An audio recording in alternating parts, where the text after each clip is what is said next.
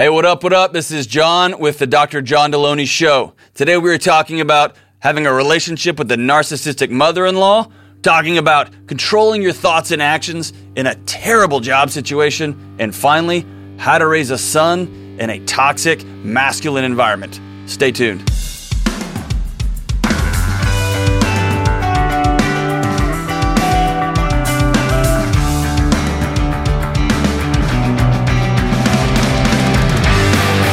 Hey, good people, I am John, and this is the Dr. John Deloney Show. A show for you, about you, and with you. We are talking about your relationships, your relational IQ, your mental health, parenting, being a good friend, that annoying PTA mom who used to just be stuck in the school building, and now she's on Zoom calls in your living room with a beach background, all of it. Everything is BANANAS. And so if you want some truth, you want a second opinion, I'm here to talk with you. Give me a call at 1-844-693-3291. That's 1-844-693-3291. You can also email me at askjohn@ramseysolutions.com. Leave your number, give me a brief description of your question, what's going on in your life, and we will get back in touch with you and set up a time for us to talk. So far, the show is going awesome. We've got emails from all over the world. We've got calls blowing up our, I don't know, what do you call them? Answering machines now? Is that what we call them? Yeah, voicemail. We've got calls on the voicemails. It's really been a remarkable response. This is an exciting time for us. And so I just want to kick the whole show off going, back to my home state of Texas with Brad. Brad, good morning. How are you, man? Hey, John. Thanks for taking my call. Hey, thanks for reaching out. What can I do to help, man? Yeah, so I'm having issues with my mother-in-law. There's so you're the one, right? Going on. I'm the one. You're the one. So, man, what's going on? My main question is whether or not our relationship is salvageable. Okay. So when I first came into the picture, my wife let me know ahead of time that her mother was never going to approve of me, and that was going to be true with any guy that she chose. So I kind of had some forewarning about what was going on there. We had an okay relationship for the first couple of years of our marriage, and then it went downhill very quickly when we packed up and started moving away from where they lived. So we now live about 3 hours from the mother-in-law. We almost never communicate with her, and when we do, tensions are very high. What are we tense about? The main issue with her is that her daughter doesn't come visit her on a weekly basis or call her every day to talk about their lives. And is this now suddenly your fault? Yes. My wife used to call her very frequently, and it would end up leading to my mother-in-law telling her that she's not a good daughter, that she's not being the person that she thought she was going to be when she grew up. I've heard her tell her daughter that the only reason she had kids was so they could be there for her when she was older and take care of her. And to the another extreme where she's threatened to do self-harm to herself if interactions don't continue. Wow. So I kind of stepped in and told my wife that we need to not have a relationship with a person that's going to try and manipulate us in that kind of a direction. How'd your wife receive that? She's fully on board with my thoughts. She doesn't approve of or appreciate the way that her mother treats her or myself. We have a really great relationship. Everything about the last 4 years of our lives has been pretty amazing. So she's fully on board with having rational conversations with her mother if they can. We've tried to suggest going to counseling with her mother, and her mom would say that we could only go to counseling if it was a friend of hers and on her timeline. Okay. So we threw out that as an option. But now it's getting to the point where when we do visit, it's not about seeing her and interacting with her daughter. She just wants to occupy time just for the sake of occupying time, but there's no meaningful interactions. It's kind of tense the whole time. Gotcha. So how can I help you, man? So is there a way that we could approach her and try and have an interaction with her where we say we want to try and fix this and go to counseling, where we can kind of get her mind off of only going to a person that she knows it's a friend of hers and getting something that's more professional based? Based on what you're telling me now, no. I think one of the great misnomers of our current ethos, right? The language we toss around just in our communities and our neighborhoods these days, the word narcissism gets thrown around a lot. And I think it's misused a lot. I think most people are just exhausted, or there's jerks, or there's people who don't have the tools to respond to certain things. There's not a whole bunch of true, what I would call diagnosable narcissists. Somebody who tells their daughter, I created you so you will serve me later. You're a bad person for not fill in the blank X, Y, or Z. That's somebody who is so totally absorbed in their planet and their universe that everyone else is a tool to get what they want. So again, I'm not in a position to do diagnosis. That sounds more narcissistic than most anything I've heard recently. And so when you're dealing with somebody is a narcissist or who is totally absorbed in their world, what makes them happy, what makes them feel good, to the detriment of the people around them, especially to their kids, the sad reality is no. There's not a lot you can do there because everything's going to be about control and power. And the more your wife, her daughter, grows up, and the more your wife, her daughter, exerts her own independence and falls in love with a guy like you who cares about her, has her own family, her own jobs, her own friends, the more that power gets fiercer and tighter and sharper. And then eventually it will move on to something else. So the thing I would recommend, a couple things would be this. Number one, I would recommend getting with your wife, and this may sound cheesy or lame, but I would recommend sitting down and having what I would call some sort of grief ceremony, some sort of grief process. And what we're doing here is we are letting the fantasy of mom's going to be this awesome supportive grandma for our kids someday. She's going to, you're going to be the brother or the son she never had, and everyone's going to be welcomed in, just to really sit down and let that fantasy go. And what happens is, especially with kids, is they are grasping onto these tiny moments, these tiny glimpses, because your mom's going to have conversations with your wife that are lucid and clear. And she's going to check in and say, how are things going? She's going to say, wow, that's really great. And it's so tempting to go, there she is. There's my real mom. And then to forget all of the hurtful things and the harmful things and the painful parts, right? And then as somebody who just loves his wife and is tired of seeing some other person hurt his wife, it's gonna cause a division with you and your wife. And so it's good to get together, get on the same page, and just grieve the loss of this fantasy.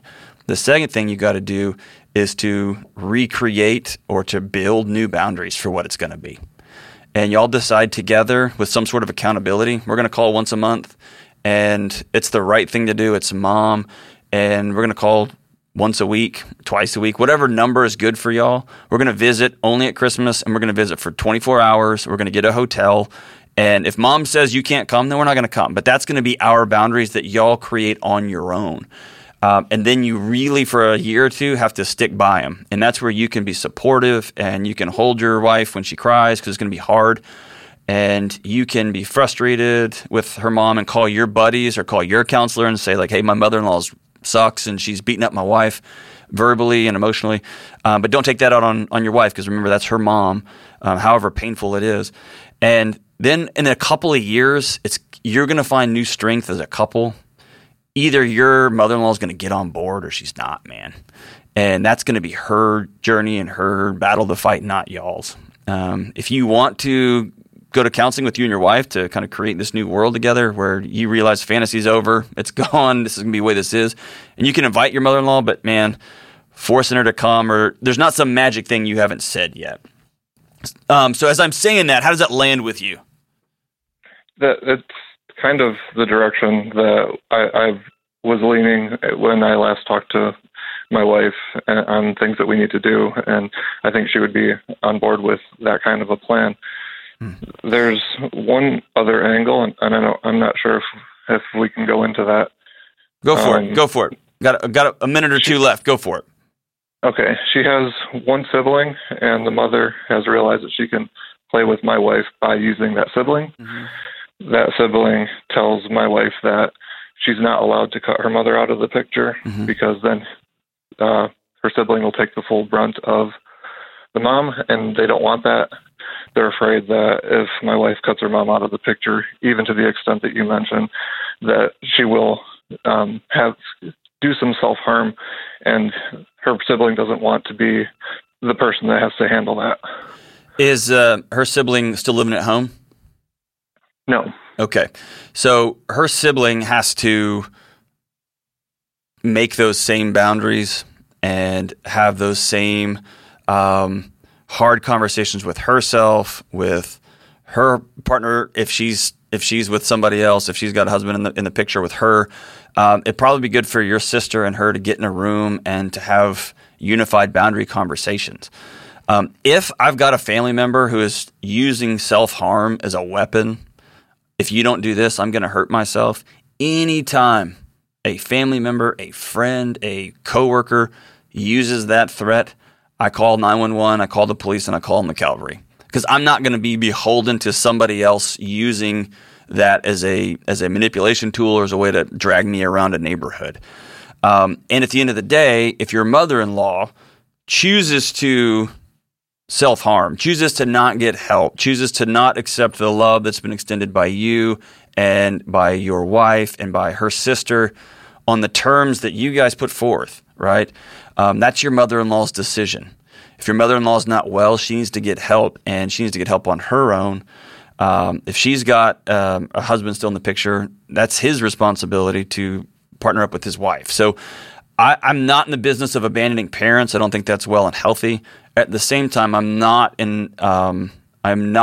a proponent of kids getting abused for the rest of their life by folks who do not know how to say I'm sorry, don't understand what parent-child relationships are supposed to look like, don't understand what intimacy is, don't understand how their feelings hurt, and they weaponize those things. So this will be a hard transition for your wife. It'll be a hard transition for her sister, because there is one person on earth who was put here to love them, and that's their mom. And their mom has taken that most important thing for their brain, for their heart, for their spiritual life, for everything, and weaponized it and used it as a tool, as a weapon. So it's going to be hard. And so start there. Start with getting your wife out of the house. Y'all go have breakfast together. I say that all the time. I love having breakfast for hard conversations, but go have breakfast and say, I love you. I'm not going to talk bad about your mom, but I want to begin creating our own boundaries as a couple. I want us to have some sort of miniature funeral for the fantasy that was. And I want to invite your sister to it. She can join us too, because we all need to be on the same page. And we're just not going to let mom continue to emotionally abuse us into our new homes, into our adult life, into our kids, etc. We'd love to have her involved, but at this point, she's choosing not to be there. So, man, Brad, thank you so much for the call. We'll be thinking about you. After you have this mini ceremony, after you have this funeral for the fantasy, I want you to call me back. I want you to let me know how it went. I want you to let me know how your wife's conversation with her mom went. Keep up with me, and I like to stay plugged in on this one. This one's going to have some tentacles to it, and it's going to take some time to process.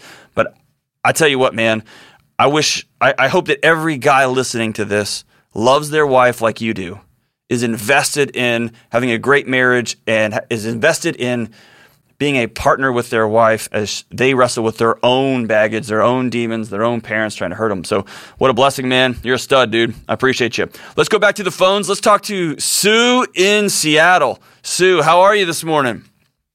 Doing well. Congrats on your new show. Thank you so much. Thanks for joining us here at the very beginning. You are in on something big, right? Is that what you say when you're trying to get somebody to invest, like in Avon or something? Like you're an early adopter, Sue. This is going to be huge for you. So how can I help? What's going on?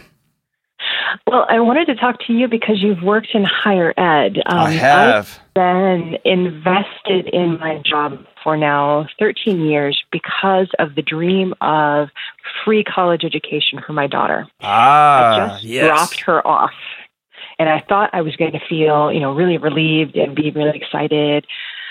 But I got home and all I could think of is, 45 months to go to sit through this job that I've learned that I'm kind of really sick of. I've been, now that I've been on this debt-free journey, I'm 2 years away from being debt-free. I've been really dreaming about what can I do next. I've been thinking about what my other possibilities could be. And now I'm feeling a little like, God, I'm really kind of stuck in this thing because her tuition is tied to doing this job. I can't quit. I can't move on to a better thing. Right. And even when I do get out of debt, I'm still going to have to continue to do a job I really don't love anymore. So what do you do for your school? Give me a ballpark. I work in the Career Center. Okay. I work in the Career Center, and I work with students and employers. So that is a thankless, challenging job. For those of you who don't know, career centers and admissions folks and development folks who raise money. Those are the three positions on a college campus that no matter what is going on in the world, they are judged by a single number at the end of a calendar year. You either succeeded or you failed. If you're an English professor, you are helping folks learn to write, learn to read, learn to think broadly, learn to think deeply. But there's no centralized metric that you can post up, that you have to put up for the world to see whether you succeeded or failed, right? I was a student affairs guy, so I was always dealing with after hours things, hard things, and how I judged my job or how people judged my job was it's amorphous, right? It's are we helping students learn these out of the classroom experiences and things? A career services person is how many of our students got jobs? You failed. Right? What a tough job. I've known some extraordinary career services folks, and they are always under the gun there. So what part about your job do you love? Oh, God. Or maybe none of it, man. It won't hurt my feelings. Maybe none of it. Maybe you're just sick of the whole thing. I have bright spots. I actually love sending out an email message to students about an opportunity and seeing somebody take action on it. Like when somebody actually went through to the next step and applied to that opportunity and then gets the job. I love that part. And I love being see it from behind the scenes. I have new software where I can actually tell that happened. That is a thrill. Sure. I love that piece. And I'm actually kind of thinking like the direct marketing of those opportunities, being able to do the A/B testing of the messaging and seeing which kind of messages they actually respond to. And I'm loving that I'm getting to do a career virtually and doing it jointly with other schools. I'm actually kind of excited about that possibility. What part of your job do you hate? You just every second you're like, man, I think I'm going to set myself on fire just to feel the heat. Like what's that part of your job? Oh, there are folks that I know I've raged about. I mean, like raged. I had to storm out of the office and stomp my way around a building before I could go back and actually talk to people. That was about just dealing with regulations and getting approvals to do things that just make common sense, but I have to go through this process to make something happen. Common sense does not always drive decision-making in higher education, right? So no. Here's the back out. Here's the 30,000-foot view, and I'll simplify it for you, and I'm going to put you on the spot. Is that cool? Yeah, absolutely. All right. So I want to think about this on a couple of 100-year scale and then a very, like, right this second scale, okay? Yeah. If we were to back out a couple of 100 years and think about the and what I'm going to do is not fair, by the way, and I know that, so just bear with me here. I understand. If we backed out a couple of 100 years and looked at the general sacrifices people have been willing to make over the years for their kid, for what comes next, and then I fast forward to the absolute ridiculous challenge you have of a single score metric job that is dependent on, there's very few things you can control, right? The economy's in the tank. Students can't even come in and meet with you. A new generation of student who just thinks you've got a magic drawer full of jobs, right? Like, hey, I'm graduating, where's my job? And who doesn't always pay attention in class and doesn't know how to do resumes, just basic things. And you're judged on, did you get them a job or not, right? So that's tough. But it's in the air conditioning. You're good at it. You can grind it out, like you said, for 4 years, and then your daughter can ride off into the sunset, or your son can ride off into the sunset. That's one side of it. The other side of it is playing a 10-year, 20-year game the other way. And the reason when I think about that way, I think, does your kid have to go to this school?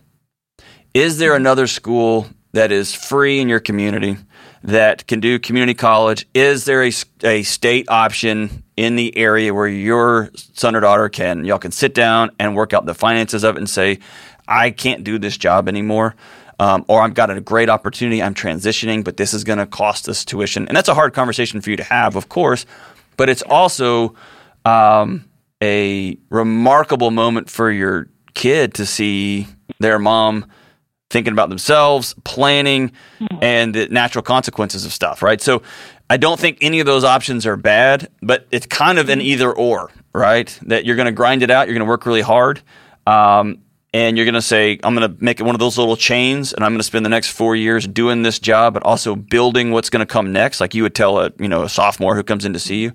Or, get an exit strategy sooner rather than later and get out and let your son or daughter know, hey, this is time for me to make my move, and this is going to mean you're probably going to have to change schools. Yeah, we had the hardest conversations already, and she had already had to make a compromise on the school she ended up at. Okay. My school is part of tuition exchange, so she got to go out of my school, thankfully. But what she wanted to study is not available nearby where we're at, unfortunately. Okay. But I'm committed to grinding it out. I just need some strategies to be able to survive it without, wanting to kill my colleagues and just be a better person in general. Because I'm committed, I'm going to have to do the next 4 years, and I'm going to have to be sanguine about it. So I would recommend this. Inside of a school ecosystem, and you know this, if you love working with students, if you love the marketing part, if you love the collaborative part, if you like working and reaching out in other universities and having partnerships, which schools all across the country are having to do right now because it is just a sideways hurricane doo-doo storm right now out there in higher education. There's students everywhere. They're not showing up in some schools. Some schools are canceled. Some schools are all online, all that. So schools are having to partner together like never before. I want to recommend that you start scouring your own institution for places where you can transition inside your institution. I want you to scour your local area where you wouldn't have to move, where you can find opportunities that are going to be able to jump institutions in different positions that will get you, that will still have the tuition exchange, but will have several years. I'm not a huge fan of people just resigning themselves to the next 4 years going to be awful, or the next 4 years I'm going to have to just suffer. Even when it's for a greater good. Sometimes we got to do that, and that's life. But if there's other options, I really want you to explore that. And then I want to tell you this story that happened today, and maybe it will speak into the next 4 years. And this is a conversation not with your colleagues, not with your bosses, not with your child. This is a conversation you can have with the mirror. So I live about 30 minutes from work. I live out in the woods, literally in the woods. And I drove into work today, and I'm notoriously behind. I love talking with people. I like just staring off into space. I like writing. I was up at before 4 a.m. this morning trying to finish a book here that we're trying to get out. I was writing. I was in the middle of it, and then I got to work on time. Not on time. I got to work before on time, which, if you know me, super rare. I agree. I walk in, I sit down, I get all my stuff out, I start to work again on this book, and my wife calls and says, I hate to tell you this, but our son went out to the car this morning with her keys and left them in the back of my truck. And she had to get my daughter to school. She had to get herself to a writing event this morning, which meant I had an hour till we went on set this morning, till we started recording. That meant I had to race to my car, my truck, jump in, drive 30 minutes the other way, drop off a set of keys. Oh, dude, the well guy is there. And I had to talk to that guy for a second, jump back in my truck, drive back here, and get here just in time for James and Kelly to say, hey, we're about to go live, and then we were rocking and rolling. Why'd I tell you that annoying story? The whole time, I had this well in my soul of my stinking kid doesn't pay attention. He's just through life. He's like a balloon, just floating around, like bouncing off of things. He's got the greatest heart. He's brilliant. He's comically smarter than I am, but he just is like through life. And I was thinking, I'm going to set up this, and then I would stop and say, no, dude, it was an accident. And then I'd drive another couple of miles, and then I would think, you know what, dude, I'm going to get that kid, I'm going to tell him, and then I'd have to exhale and say, all I can control in this moment, all I can control is my thoughts and my actions. And what I have is I have an hour drive ahead of me, 30 minutes one way, 30 minutes the other. I'm going to have to get back to work, go straight into the recording studio and get on the air. And I can be all fired up and my heart rate can be high and I can go bananas, or I can let this go, man. I am going to have a conversation with my son tonight. I'm not going to be mad about it. He didn't do it on purpose. We are going to talk about paying attention. And I get to choose my response to that. And I realized in those moments as I was driving, I've been practicing this for 5 years since I spent some time with a man named Randy Harris there in Texas, who's a monk, who taught me how to be mindful, who taught me how to start this long journey of flexing the muscles of controlling my thoughts and my actions. And I get to decide how I respond to this stuff. I get to respond whether I just smile and say, I don't know what's going on in your life, man. That's not about me. And so, Sue, I'm telling you this to tell you this. I'm telling you this to tell you this. That was a little bit redundant. I tell you that long story to tell you this. It could be that the next 12 months, the next 24 months of a really hard job, a thankless, painful, frustrating job that has a higher purpose right now, you are helping folks navigate a messy job situation. And that's a gift to have a good career services person. You are helping your kid go to school for free, with free tuition. That's a big deal. You're setting them up. That's a legacy move on your part. But it could be a moment for you to get with a counselor, to get with a group of women there in your community that say, you know what, we're going to practice for the next 12 months, controlling our thoughts and controlling our actions. We're going to learn how to exhale when somebody gets in our business. We're going to learn how to literally heap coals of kindness on frustrating, annoying faculty members, on jerk employers who show up late or don't even show up at all, students who don't pay attention and respond to emails, ridiculous administrators. We're going to turn that corner. And in 14 months, in 30 months, in 40 months, I want you to circle back and say, I worked on my heart, I worked on my responses, I worked on my thoughts and my actions. And now I'm a person who can bring calm to chaos. I'm a person who can bring laughter to hard situations. I'm just a person of joy because I chose to. And this could be one of those moments. I make fun of CrossFit a lot. It's a great workout program, but just this could be one of those CrossFits for your soul for the next 24, 36 months. And so, Sue, I say go for it. And if you have to call your kid in a couple of months and quit, I fully understand. I left the industry. It got big for my heart. It got too much for my soul in a season, and I was blessed with an awesome opportunity to transition out. But I get just can't do it anymore. I get it. So blessings to you, Sue. When you decide what you're going to do, circle back and give me a call. I'd love to hear how it's going, and thank you so much for the call. And let's circle back to Cincinnati. And circling back, I guess we're in Seattle. So we're going to go east to Cincinnati and talk to my man, Bill. Bill, how are you? Hey, John. How are you doing? I'm doing outstanding. How about you? Doing great. Thanks for taking my call. I want to say I'm really happy you've been brought onto the Ramsey team, and I've really benefited from your YouTube videos and what you've done on the radio. So thank you so much for that, man. Man, thanks, brother. I appreciate you. I'm still figuring out how YouTube works, but they tell me that if I keep plugging away, I'm going to learn how to do it right. So thank you so much, man. So how can I help? Totally. Well, I've been married for about 7 years, and we have a 1.5-year-old son.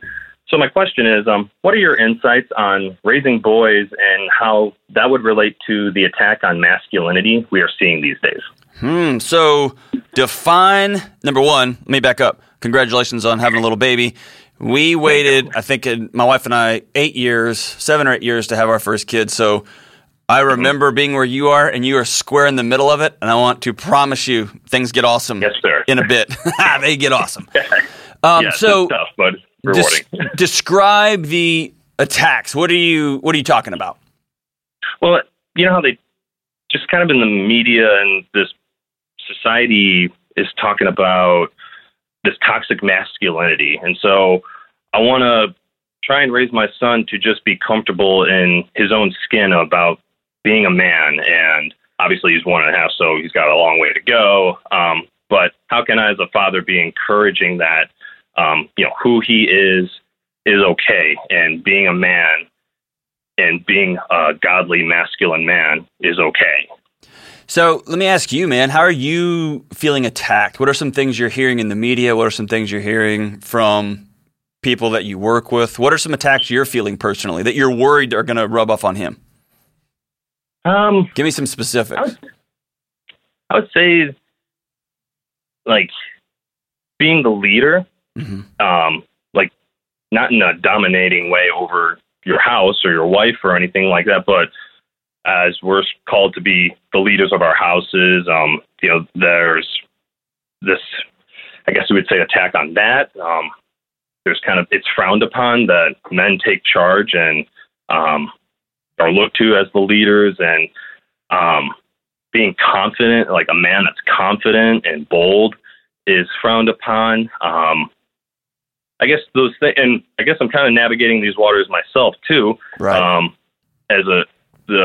Within the past 5 years, it seems to be really a hot topic, and so I'm kind of trying to even think about it and figure out, like, what am I doing that people might say is toxic? And I don't feel like I'm being toxic. I feel like I'm a nice person, and I'm just trying to do the best I can. But the blinds are getting so blurred these days with not even just this, so many things. But especially with just being a man and masculinity, it feels like they're blurring those lines. What do you think? So, man, number one, I want to applaud you for the question. And I want to applaud you for being reflective. And number two, I want to applaud you for being a dad who's thinking ahead. So many of us get so busy, so exhausted, and we're just trying to get to the next day, that we lose this intentionality. This moment where we can just pause, whether we're driving or we're mowing the yard or whatever, just to think, man, what kind of world is my son inheriting, and what can I do right now to participate there? Okay. So here's a couple of things. So I live in the mental health world, and the APA, the American Psychological Association, put out a paper, maybe in a year or 2, 3 years ago, on toxic masculinity. And if I was to sum it up in my own language, here's how I would distill it down. The things you mentioned about leadership, confidence, taking charge, domination, I think the reason those words have got a bad rap is because those things have been used, those mantras, those feelings, those actions have been used to abuse people, to hold hostage people, and to really get people's way. You used a really, really important word that if you can leave this phone call with, that if the listener can leave this phone call with, I will feel like I've done my job for the next 6 months. You said, I don't want my son to feel like he is over. And that is the main word. When I think of toxic masculinity, for whatever that means, for whatever different group, right? I think of the difference between over versus with. And so if I was to distill down what I think toxic masculinity looks like, is that we force our boys to prove their worth. They do not understand at an early age that they have inherent value just because they're people, just because they're beings, just because they are worthy of being loved. We set them up in conquests and in contests to, when you do these things, then you will prove your worthiness. When you do these things, then you will be worthy of fill in the blank, being a leader, being a husband, being a man, being a whatever. This idea that the bigger arms win. And often in nature, that's the way it works, right? The bigger lion wins, man. And I think that the challenge there is we look around at our communities, we look around at our country, and if we look back the last 100 years, the attack from folks who have not been in power, right, are looking at it and saying, hey guys, y'all have always been president. Hey guys, y'all have always run the finance system. Hey guys, y'all have run fill in the blank of institutions, churches, schools, whatever. And every one of those institutions is a mess right now. And so if I have a job, right, if I've got a business that I'm running and the business is a mess, the buck stops with the leader. And so as a guy, I am balancing two things right now. Number one, this idea of, right, what does a head of a household look like? What does leadership look like? Leadership does not look like, head of household does not look like, I get 51% of the vote. I'm more powerful. I'm stronger. I get to decide. What I'm training my son, who's 10 now, is leadership means you get underneath everything and hold it up. Leadership means you go last. Leadership means if there is a fight to be had, you go first. You are the first one to be on the front of the line, and when people are eating or people are showering or people are in need, you go last. And so this idea of not the leaders eat the nicest, the leaders eat what's left. And so it's this idea of submission. And that is a reframing of masculinity for me. Another thing is this idea of being with. I want my son to know that when he is married, when he's got kids, when he is a community leader, when he is a boss, when he is a coworker, his job is not to look for people to have dominion over. It's to look to people to have relationships with. And the most effective way, we say it here at Ramsey Solutions. I work for Dave Ramsey here. Business moves at the speed of trust, and trust is fostered around a table where people eat together, they commune together, they hang out together. It's when people are with. Now, somebody who's in charge, the boss, if you will, the buck stops there, right? Somebody's got to make a call, and that can be man and woman. I report to Amy, who reports to Jeremy, who reports to Suzanne, who reports to Dave, right? So I've got two women. I think I've almost always had women leaders throughout my career. The buck stops with them, right? So whoever's the boss. But that's less about gender and more about position. So when it comes all the way back to it, I'm talking a lot just to say this. I want my son to know he's got value, that he is allowed to feel feelings, that he is allowed to love deeply, that he's allowed to use words and ask for, hey, Dad, can I have a hug? I want him to know that he is valuable just because he exists.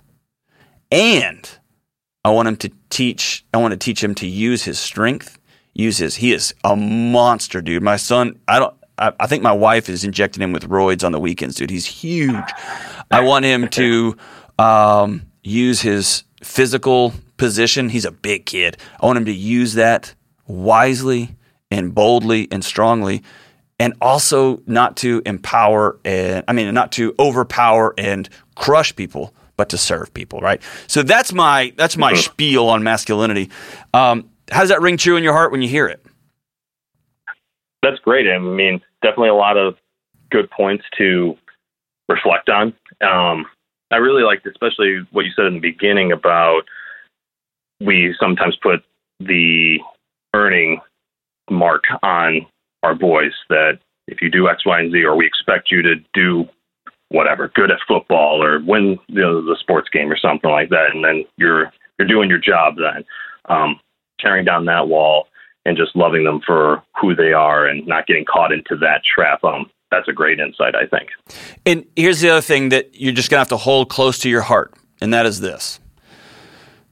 I say this often, and it's just a good saying to put in your back pocket. And it's not by my hand, but in my lap. You are a guy raising a young son in a cultural mess. We owe too much money. We're having to deal with racial reconciliation that we have swept under the rug and not dealt with for years and years and years and years and years. We are dealing with international challenges. We are dealing with weather challenges. I got family in Houston right now waiting for the second hurricane in like a week to come through. We've got fires raging in California and Colorado. I mean, things are a mess. And it's just been dropped in your lap in this little snapshot in history. And so people are going to talk bad about you just because you're you. And you get to decide, am I going to carry that baggage or I'm going to set it down? I'm going to work really hard to be a good guy in my home, to be a good man in my community, in my neighborhood, to listen. When I feel like someone's hurting my feelings, I want to lean in and say, what can I learn from this? And the rest of them is going to put that nonsense down and raise a son who knows how to love, who knows how to speak up for himself, and who knows how to serve and protect his community. And service comes from underneath and behind, man. And if you get on that track, if you can teach him to hear when he needs to hear and to not carry other nonsense bricks down, everyone's going to be throwing rocks at you, man, regardless of what it is you do. They're going to throw rocks at you for who you are, for what you want to be, for the son you want to. That's just going to be life, man. It's happened throughout history and it will always happen. I want to know where my values are grounded. I want my son to know he's loved. I want my daughter to know she's loved. I want my wife to know she's loved. And I want them to see it and feel it in me. Not just words. They got to hear that too, but see it and feel it. And brother, Bill, the fact, again, I want to reiterate this, the fact that you are already thinking this through as a dad of a 1.5-year-old, man, blessings to you, brother. You are way, way, way ahead of the curve. And so as we wrap up the show today, it's a big deal to me that we go back to some of the great poets of our time, right? These folks who are songwriters, who are imaginative, who know how to think, who know how to take heavy, hard concepts and bring them down into these little sonnets, right? These little stanzas, a couple of stanzas and a chorus. And that's why every show we end with the song lyrics of the day. Today is a shout out to my buddy Trevor, who back in college introduced me to easily the greatest songwriter in the history of the world, who wrote, I'm going to say this is the best song ever written, period, full stop. This is from his 1971 record, Mudslide Slim and the Blue Horizon. This is the great James Taylor and the greatest song ever written, You've Got a Friend. It goes something like this. When you're down and troubled and you need a helping hand and nothing is going right. Just close your eyes and think of me, and soon I will be there to brighten up even the darkest night, your darkest night. Winter, spring, summer, or fall, all you've got to do is call, and I'll be there. Yeah, you've got a friend. This is the Dr. John Deloney Show.